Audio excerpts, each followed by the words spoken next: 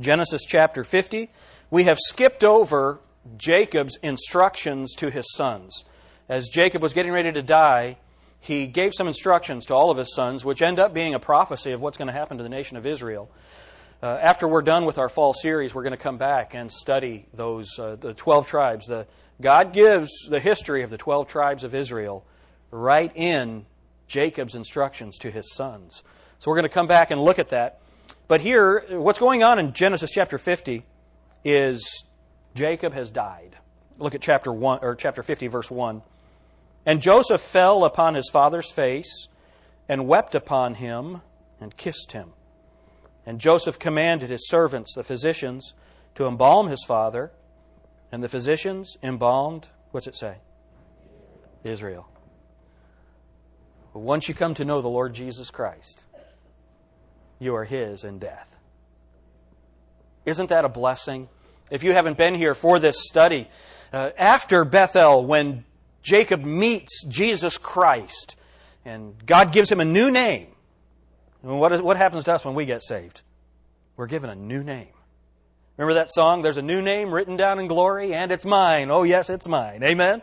So when you get saved, you're given that new name, and Jacob was given that new name. But what we see more than 24 times in the book of Genesis, after Bethel, when Jacob is acting in the flesh and he's being a knothead, he's called Jacob.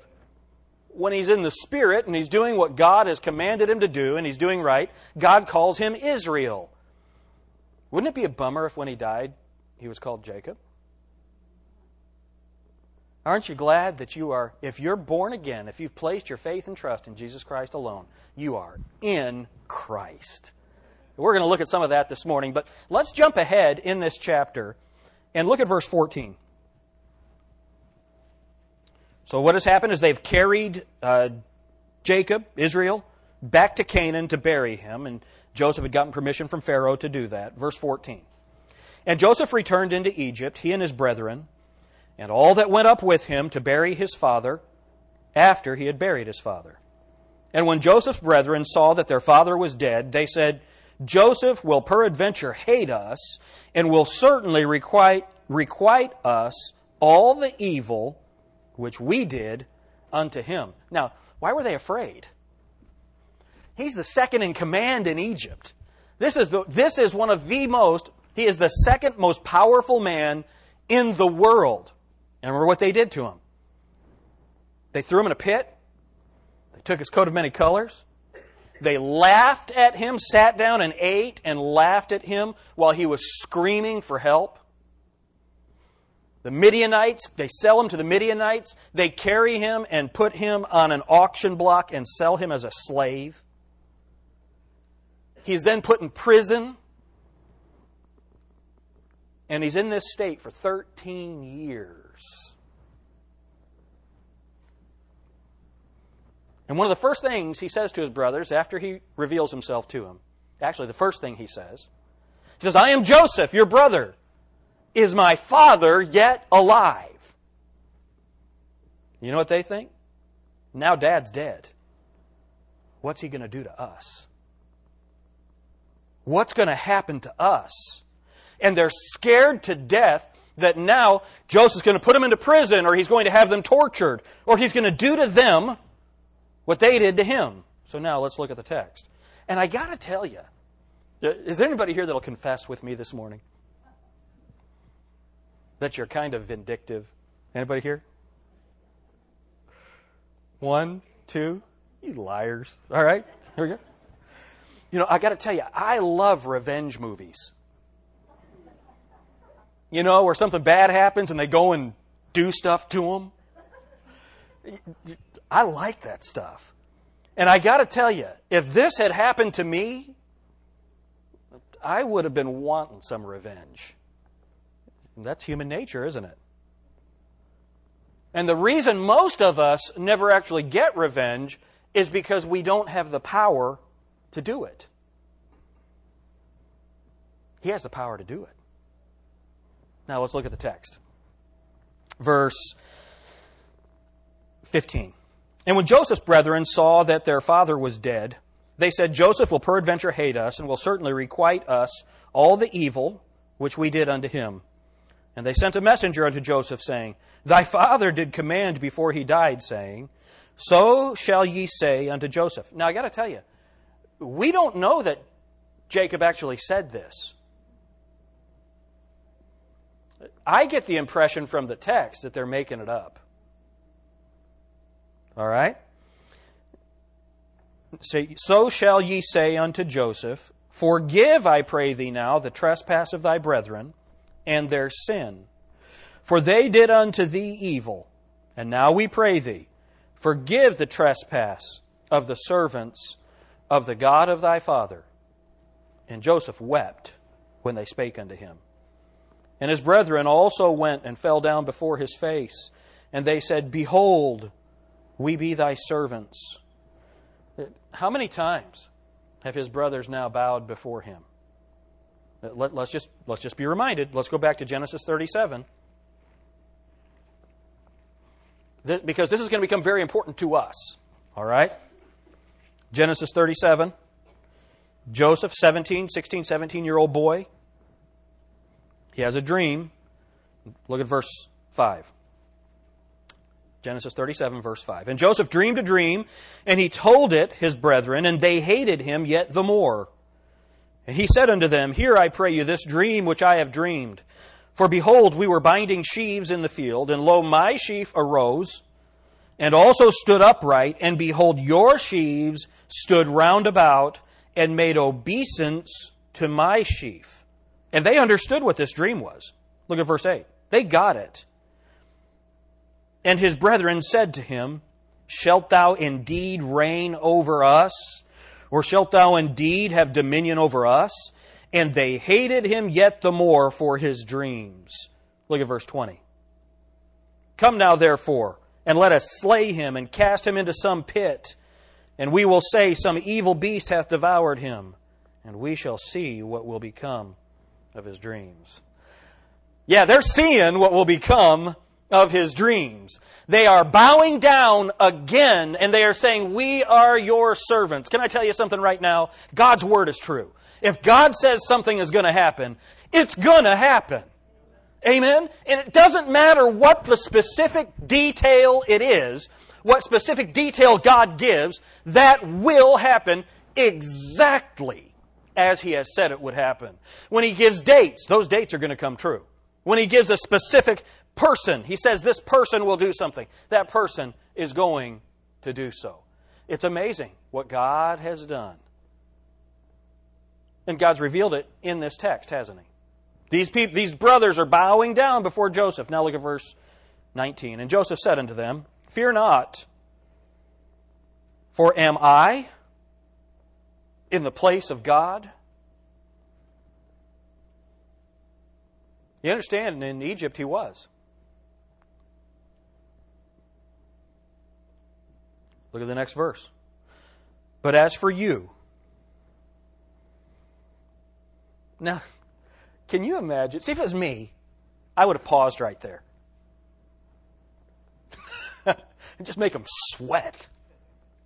Because you understand, whatever he says right there is going to happen.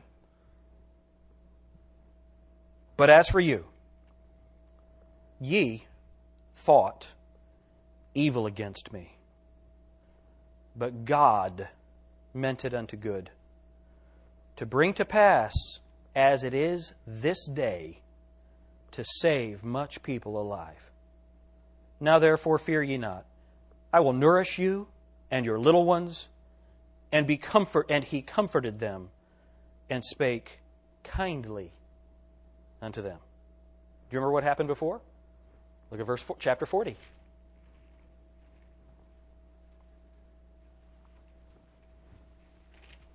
Let's look at chapter 42. Chapter 42. Verse 5. And the sons of Israel came to buy corn among those that came, for famine was in the land of Canaan. And Joseph was the governor over the land, and he it was that sold to all the people of the land. And Joseph's brethren came and bowed down themselves before him with their faces to the earth.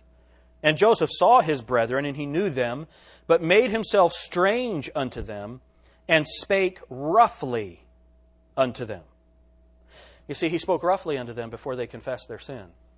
Now they've confessed their sin, and in chapter 50, it says, and he spake kindly, the end of verse 21, and spake kindly unto them. Dear Heavenly Father, please help us to have a true understanding of what's happening here. And that this isn't just something that happened in history, though it did, but it is here to teach us something. Father, help us to learn from your word today. In Jesus' name, amen. In order to really grasp what's going on here, we need to remember what happened to Joseph. And we've spent weeks and weeks and weeks studying the life of Joseph, so we don't have to spend a whole lot of time. He was sold into slavery. He was put in a place where there's no water. He ended up being a slave in Potiphar's house. He's accused of a horrible crime, ends up in a horrible prison.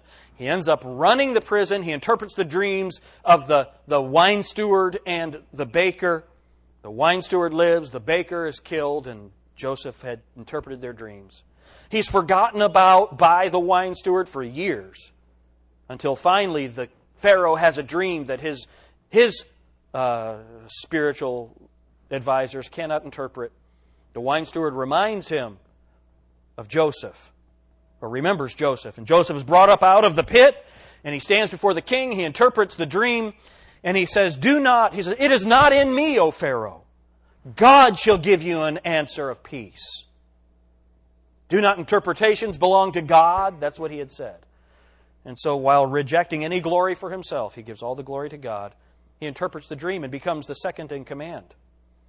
But becoming second in command wasn't what his brothers had intended. His brothers had only intended evil for him, and now he's forgiving them and giving them grace. So now let me ask you a question. How many of you could do that?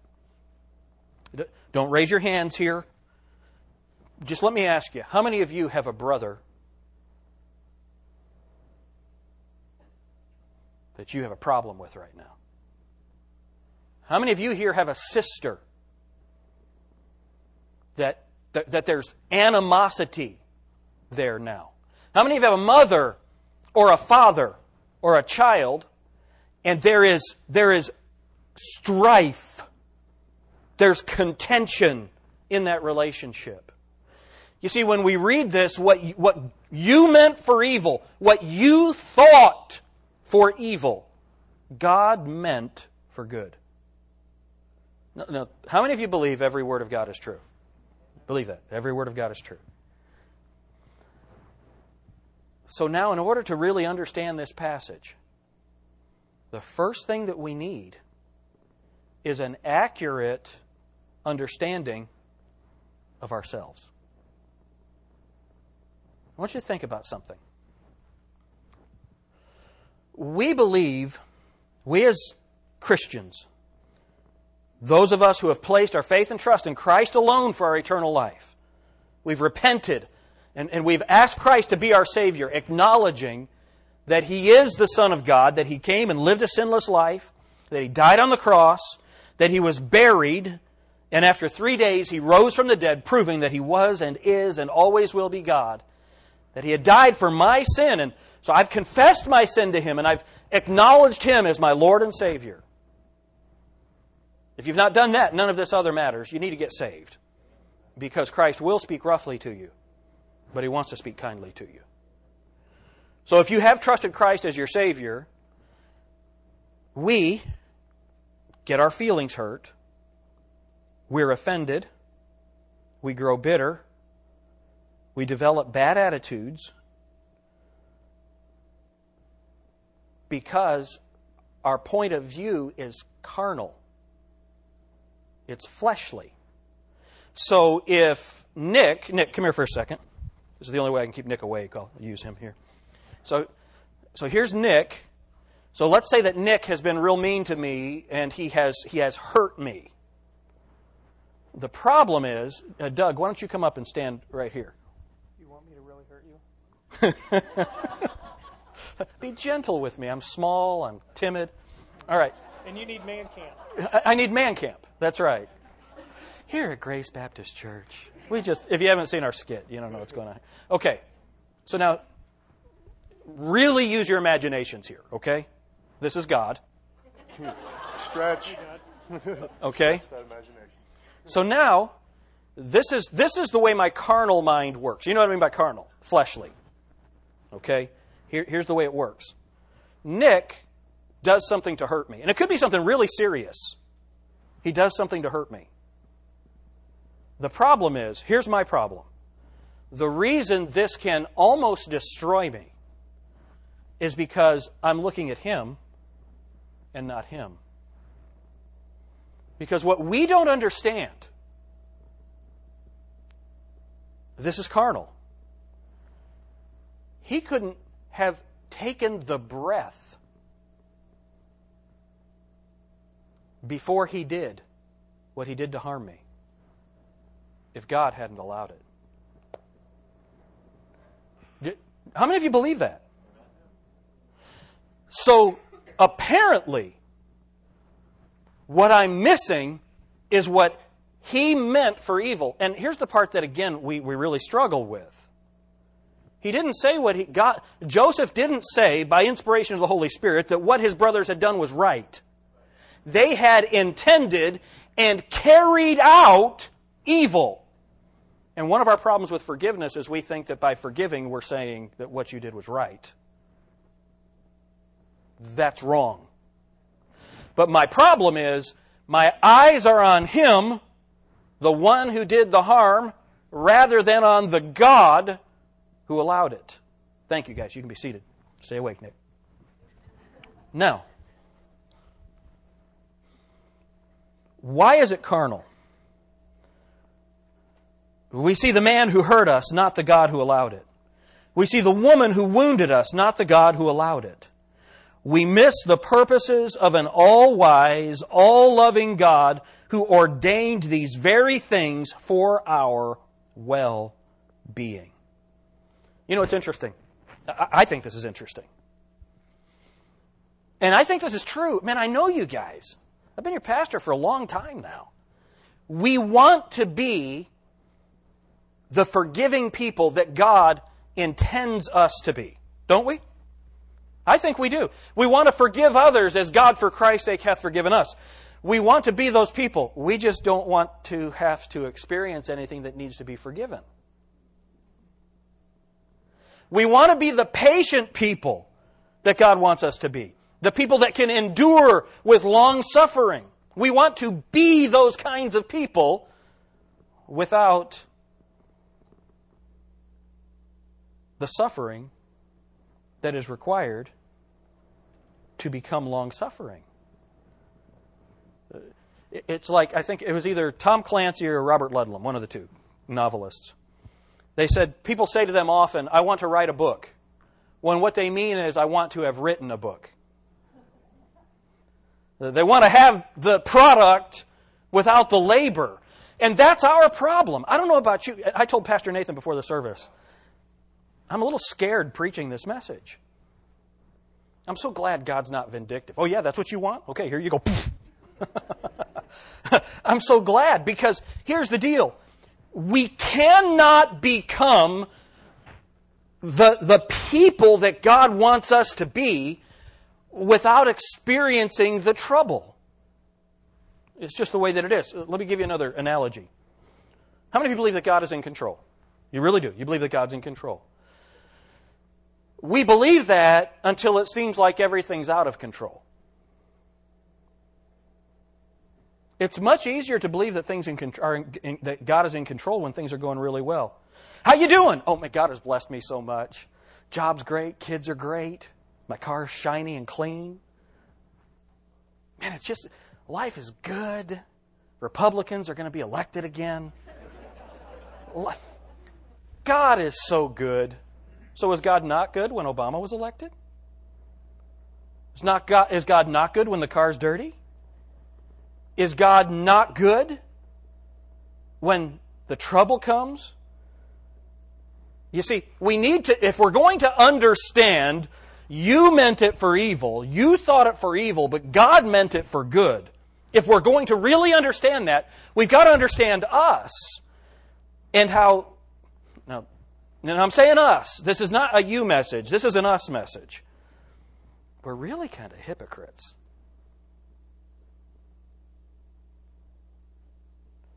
Because we want to be the people that God wants us to be without going through what God wants us to go through. And it's so amazing. Let me look at my notes here. When someone wounds me so that I have to learn to forgive, when someone offends me so that I have to learn to be gracious, when someone wrongs me so that I have to learn to be merciful, when someone puts a burden on me so that I'm in a position to go stronger in my faith, I lash out inwardly, or I lash out outwardly at that person because they did me evil. And all that shows that my perspective is wrong. My eyes are on the wrong place. We need an accurate picture of ourselves to understand this passage. Look at Job. This will help us. The book of Job. I think you can find Genesis again. Look at Job. Y'all doing all right this morning?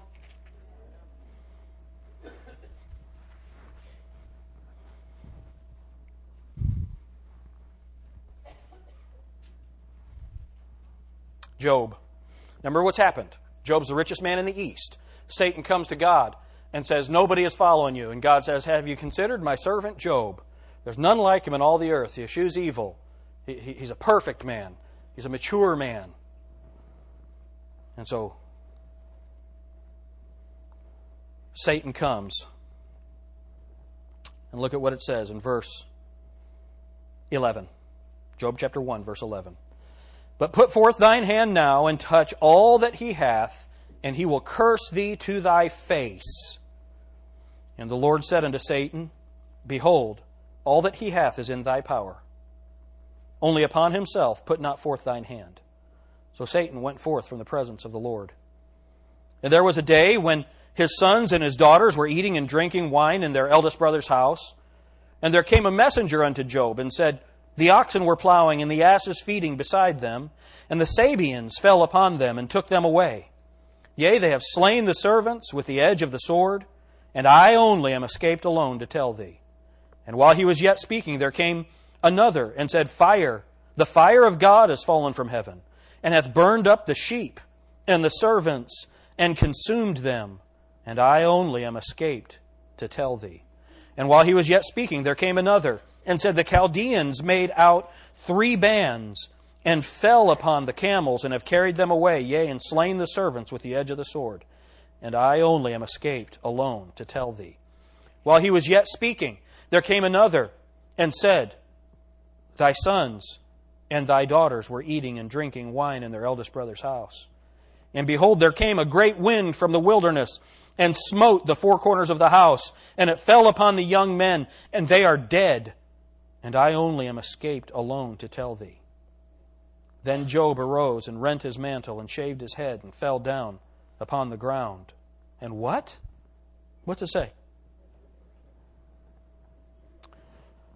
You see, I want you to notice something. Now, how many of you think Job was having a bad day? None of us have experienced this. Amen? Now look at Job's response. And I want us to compare this with, you thought it for evil, but God thought it for good.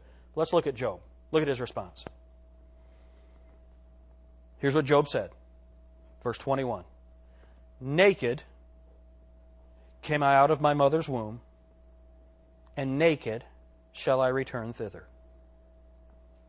The Chaldeans, or the Lord gave, and the Chaldeans hath taken away. Is that what it says? The Lord gave, and the Sabeans have taken away.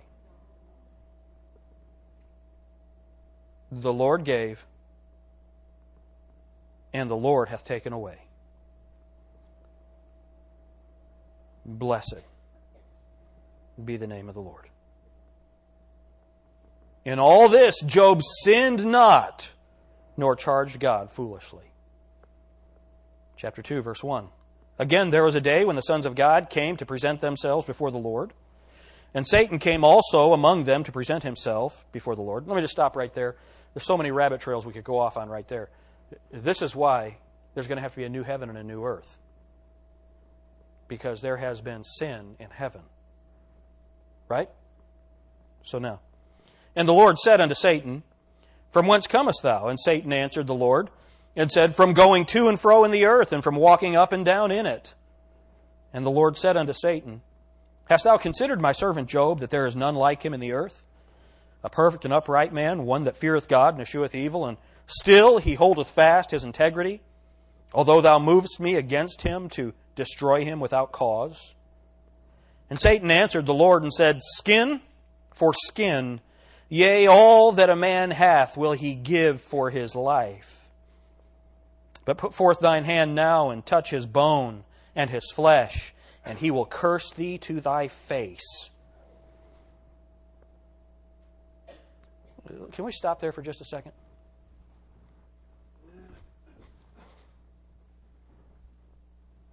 I wonder how I would respond to this test. Man, I'm healthy. The only troubles I have... several years ago, I was going to go see Dr. Edwards. And I said, man, I need to come see you. I said, I got some stuff I need to talk to you about. He said, I can start filling out the chart now. I said, really? And I thought, he had some great insight. As a doctor, he could just tell. He said, nearing 40. Such a blessing, isn't he? Those are the only kinds of problems I have. How many of you would say that's kind of you? Just, I wonder, though, if God did touch my body. I wonder if I'm the kind of person that he could hold up to Satan and say, this man won't curse me. What would it take for you to curse God? What would it take for you to stop serving the Lord? And that's a sobering question.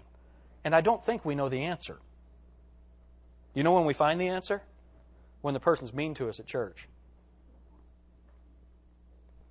When someone we love hurts us, betrays us.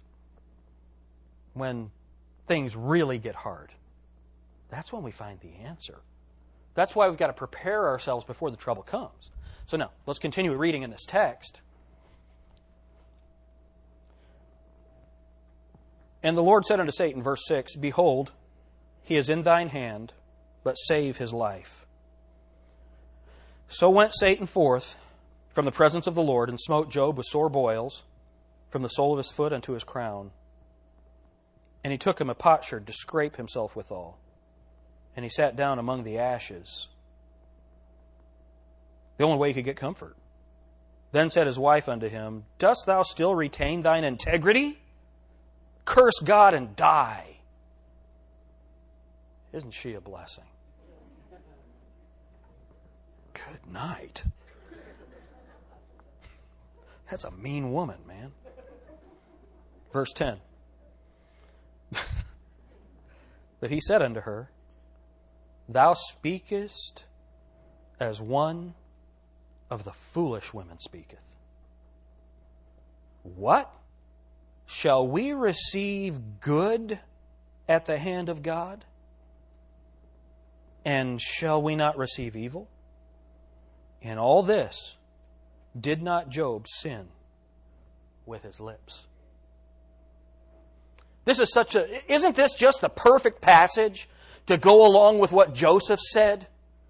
See, we have to understand that when things come into our lives, if there is an all-knowing and all-powerful and all-loving God, there is nothing that can come into my life that doesn't first pass through the hand of an almighty God. Amen? And so we get so wrapped up in the people that are doing the doing that we don't understand that there's a God behind it that has a plan for my life. Joseph didn't know why he was being carried into Egypt. He didn't know why he was standing on the auction block. He didn't know why he was in the dungeon. He didn't know why the wine steward didn't remember him. But Joseph did not hate his brothers. He believed God was up to something. You know what we read all through the life of Joseph? And he remembered his dream. And he remembered his dream. God was with him. God was with him. God was with him. So we need an accurate picture of ourselves to understand this passage. Number two, we need an accurate view of our belief in the Scriptures. Now, look with me at Romans chapter 8. Anybody know where I'm going? Romans chapter 8, verse 28.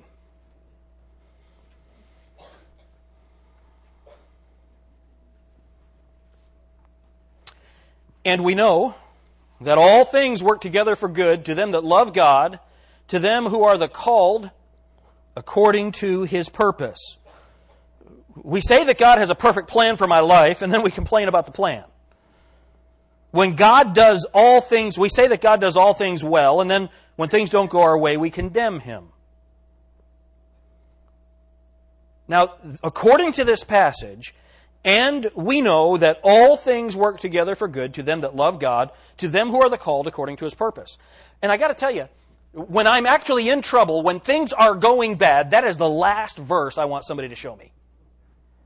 Anybody say amen on that? Yeah. Why? Because we don't want to believe it's true. Is that verse true? All right, so that's number two. We need to understand the way that we look at the Scriptures. This verse is true until we're in trouble. Here's how we read it. When the bank account is full, all things work together for good. When there's gas in the car, all things work together for good. When the kids are healthy, all things work together for good. But when things are hard, when the relationship is on the rocks, when the kids are in trouble, when you lose your job, do all things still work together for good? So that is, we need an accurate understanding of how we view the Scripture. And then number three, we need an accurate view of what the Scripture actually says. Okay? Romans 8:28. And we know that all things work together for good. So, the first thing. Do you know that? And we suppose? We imagine? Or we know? Do we know this? See, I love seeing these young guys up here on the front row. I love this. I want you guys to know this. Because you don't have trouble yet. Except for the trouble that you bring on yourselves. Right? You guys don't have trouble yet. Trying to do a somersault off the back of the car when it's wet. Noah joins. Right? That was trouble and that hurt, but that's not what we're talking about. What I want you to know, I know all you guys are born again. I want you guys to know that when trouble really does come into your life, God still has a plan for it. I want you to know that. See, we know this. The problem is, it's when we don't really know it and trouble comes that we expected something better. You might have had some television preacher who stood up and said, if you send in your money, if you get saved, then everything's going to be great. Jesus wasn't poor. He was rich. He lived in a big mansion. It's funny, isn't it? The Bible says Jesus didn't have a place to lay His head. Though He was rich, He became poor for us. Man, these people are just liars. They're just liars. And anybody tells you that when you get saved, you're not going to have any more trouble, just think this. Just remember to quote Pastor Jim, liar, liar, pants on fire. I mean, it's just a lie. It's just a lie. You must know that when you get saved, trouble's coming. Trouble is coming. So we need an accurate view of what the Bible actually says. So we know. That's the first thing that we need to do. And we know. Then look at what it says. That all things work together for good. Now, I'm going to ask you a question I've never asked you before. What does all mean? And that's all that all means. Those all things are the job being lost, the cancer that comes, The marriage trouble, the financial trouble, the relationship trouble, the health trouble, the government trouble, all those things. We better know that. All right? Then, look at what it says. And we know that all things work together for good. Not for everybody. To them that love God. To them who are the called according to the purpose. So, number one, I asked you, do you know? Number two, here's my next question. Do you love God? Have you been called to serve Him? Do you love Him? Have you been called to serve Him? If those things are true, then the all things is true. But what are the all things? Look at verse 35. Who shall separate us from the love of Christ? Shall tribulation? Tribulation works for good to them who love God. Look at the next one. Shall tribulation or distress or persecution or famine or nakedness or peril or sword? Do you understand that all those things can work for the good to God? God has a plan, and it's not our plan. You know, the Bible says that Job was perfect, and we understand that perfect doesn't mean he was sinless, but he was mature. He had become the man that God had intended for him to be. But there's something you've got to understand. Don't miss this. Job did not have the indwelling Holy Spirit of God. Remember what Jesus said to the disciples? The Holy Spirit, which is with you and shall be in you.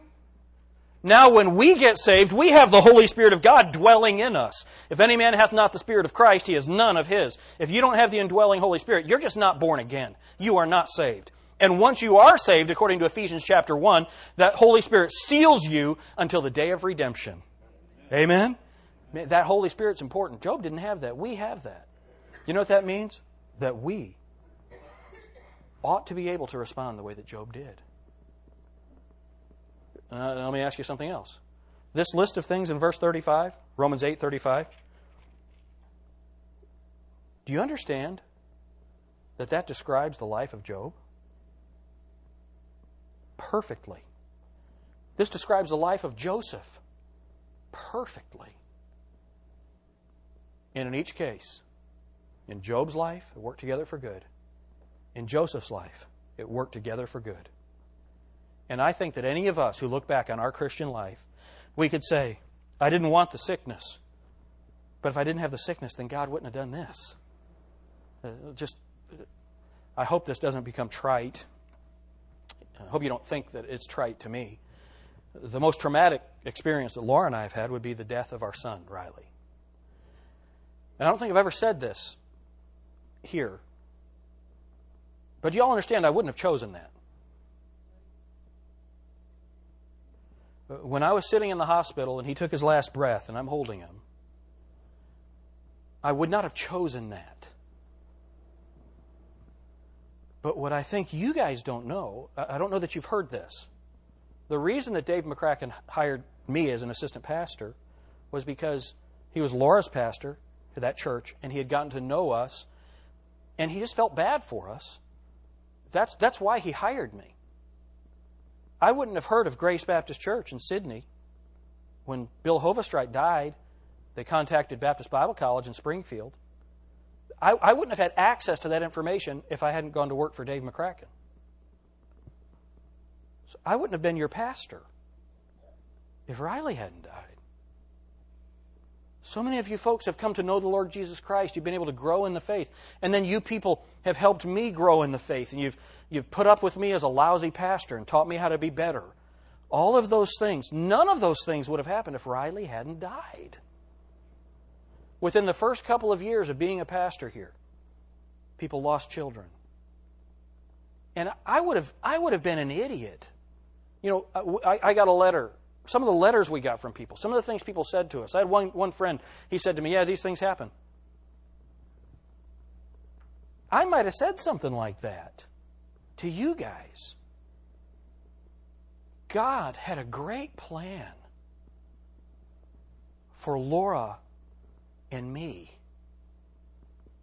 that could not have come to pass if it wasn't for Riley. I would not have chosen that. You know, you get saved. And you get saved in January, and February, your grandfather writes you out of the will because he hates the Christ stuff. And you can get mad at your grandfather. Why would you get mad at your grandfather? Maybe God knew that covetousness was a problem for you. And then if you had that money, it would ruin you. March comes. You start coming to church. You start getting involved with people in church, and you find out they're hypocrites. How many of you were surprised when you found out there were hypocrites in the church? Seriously, you were surprised by that. A lot of people are. They're shocked that there are people who call themselves Christians that don't act like it. And so in March, you make a decision. Am I going to allow this believer who's not acting right to cause me to leave the plan that God has for my life? Or am I going to learn, you know what, as a Christian, I got to be careful not to behave that way. I got to be careful not to treat someone else in the church that way. Then in April, you decide, you know what, as a believer, God has told me that I'm supposed to share my faith. So you go out and you go into Plum Ridge and you knock on the door. Hi, I'm from Grace Baptist Church. I'm Catholic!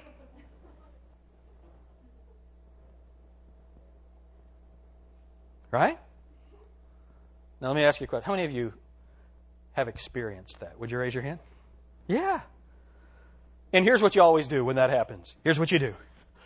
Thank God for counting me worthy to suffer for you. Is that how you feel? No, you want to knock on the door again? I'll show you, yeah. Punch you in the mouth. Now see, God brought me to the right place because everyone in this town is bigger than me, so I'm not going to do that. But so in April, I learned that, wait a minute, when I'm going to serve God, there's going to be adversity. And so I learned from that, well, then maybe I should just stop trying. No. Do you know what the Bible says maturity is? It's learning to walk in Christ's steps. Right? That we should walk in His steps. How many of you understand that maturity is Christ-likeness? Right? So if I'm going to walk in His steps, you know what that means? I'm going to meet a Pharisee. That's going to be a person that is spiritual, but their spirituality is only the rules. And if you were saved, you wouldn't act like that. Well, I hope I never act like that. Then you're going to come across Sadducees. Sadducees are people who just don't... They claim to be Christians, but they don't believe anything. Anybody ever met anybody like that? Yeah, maybe you're walking in Christ's steps. Then, if you're walking in Christ's steps, you're going to meet some disciples that will forsake you. You might even meet a Judas that will betray you. You might meet some people that their entire goal in life is to lie about you and destroy you, ruin you. You know that there are people that have left this church who have said, I want to ruin that place. 1 Thessalonians 5. Would you look at it with me? Chapter 5, verse 18. Let's read this out loud together. Y'all ready? In everything give thanks, for this is the will of God in Christ Jesus concerning everyone else.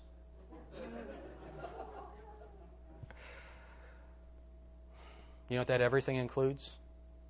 Persecution, famine, distress, nakedness, the sword, cancer, mean people, liars, deceivers. In everything, give thanks. I've not won that battle yet. But if I am going to be living in God's will for me, I need to learn to give thanks. Amen? Now we can genuinely understand Joseph. If we believe God, we can say, thank God I was fired. Thank God for the cancer. Thank God for the trouble. God had a great plan for me. We have to be careful. Some of us, we can trust God to take us to heaven, but it sure is hard to trust Him to take us to tomorrow. If you are saved and love the Lord, then whatever situation or circumstance you find yourself in this morning is something for which God would have you give thanks. Thank you, Lord, for your word.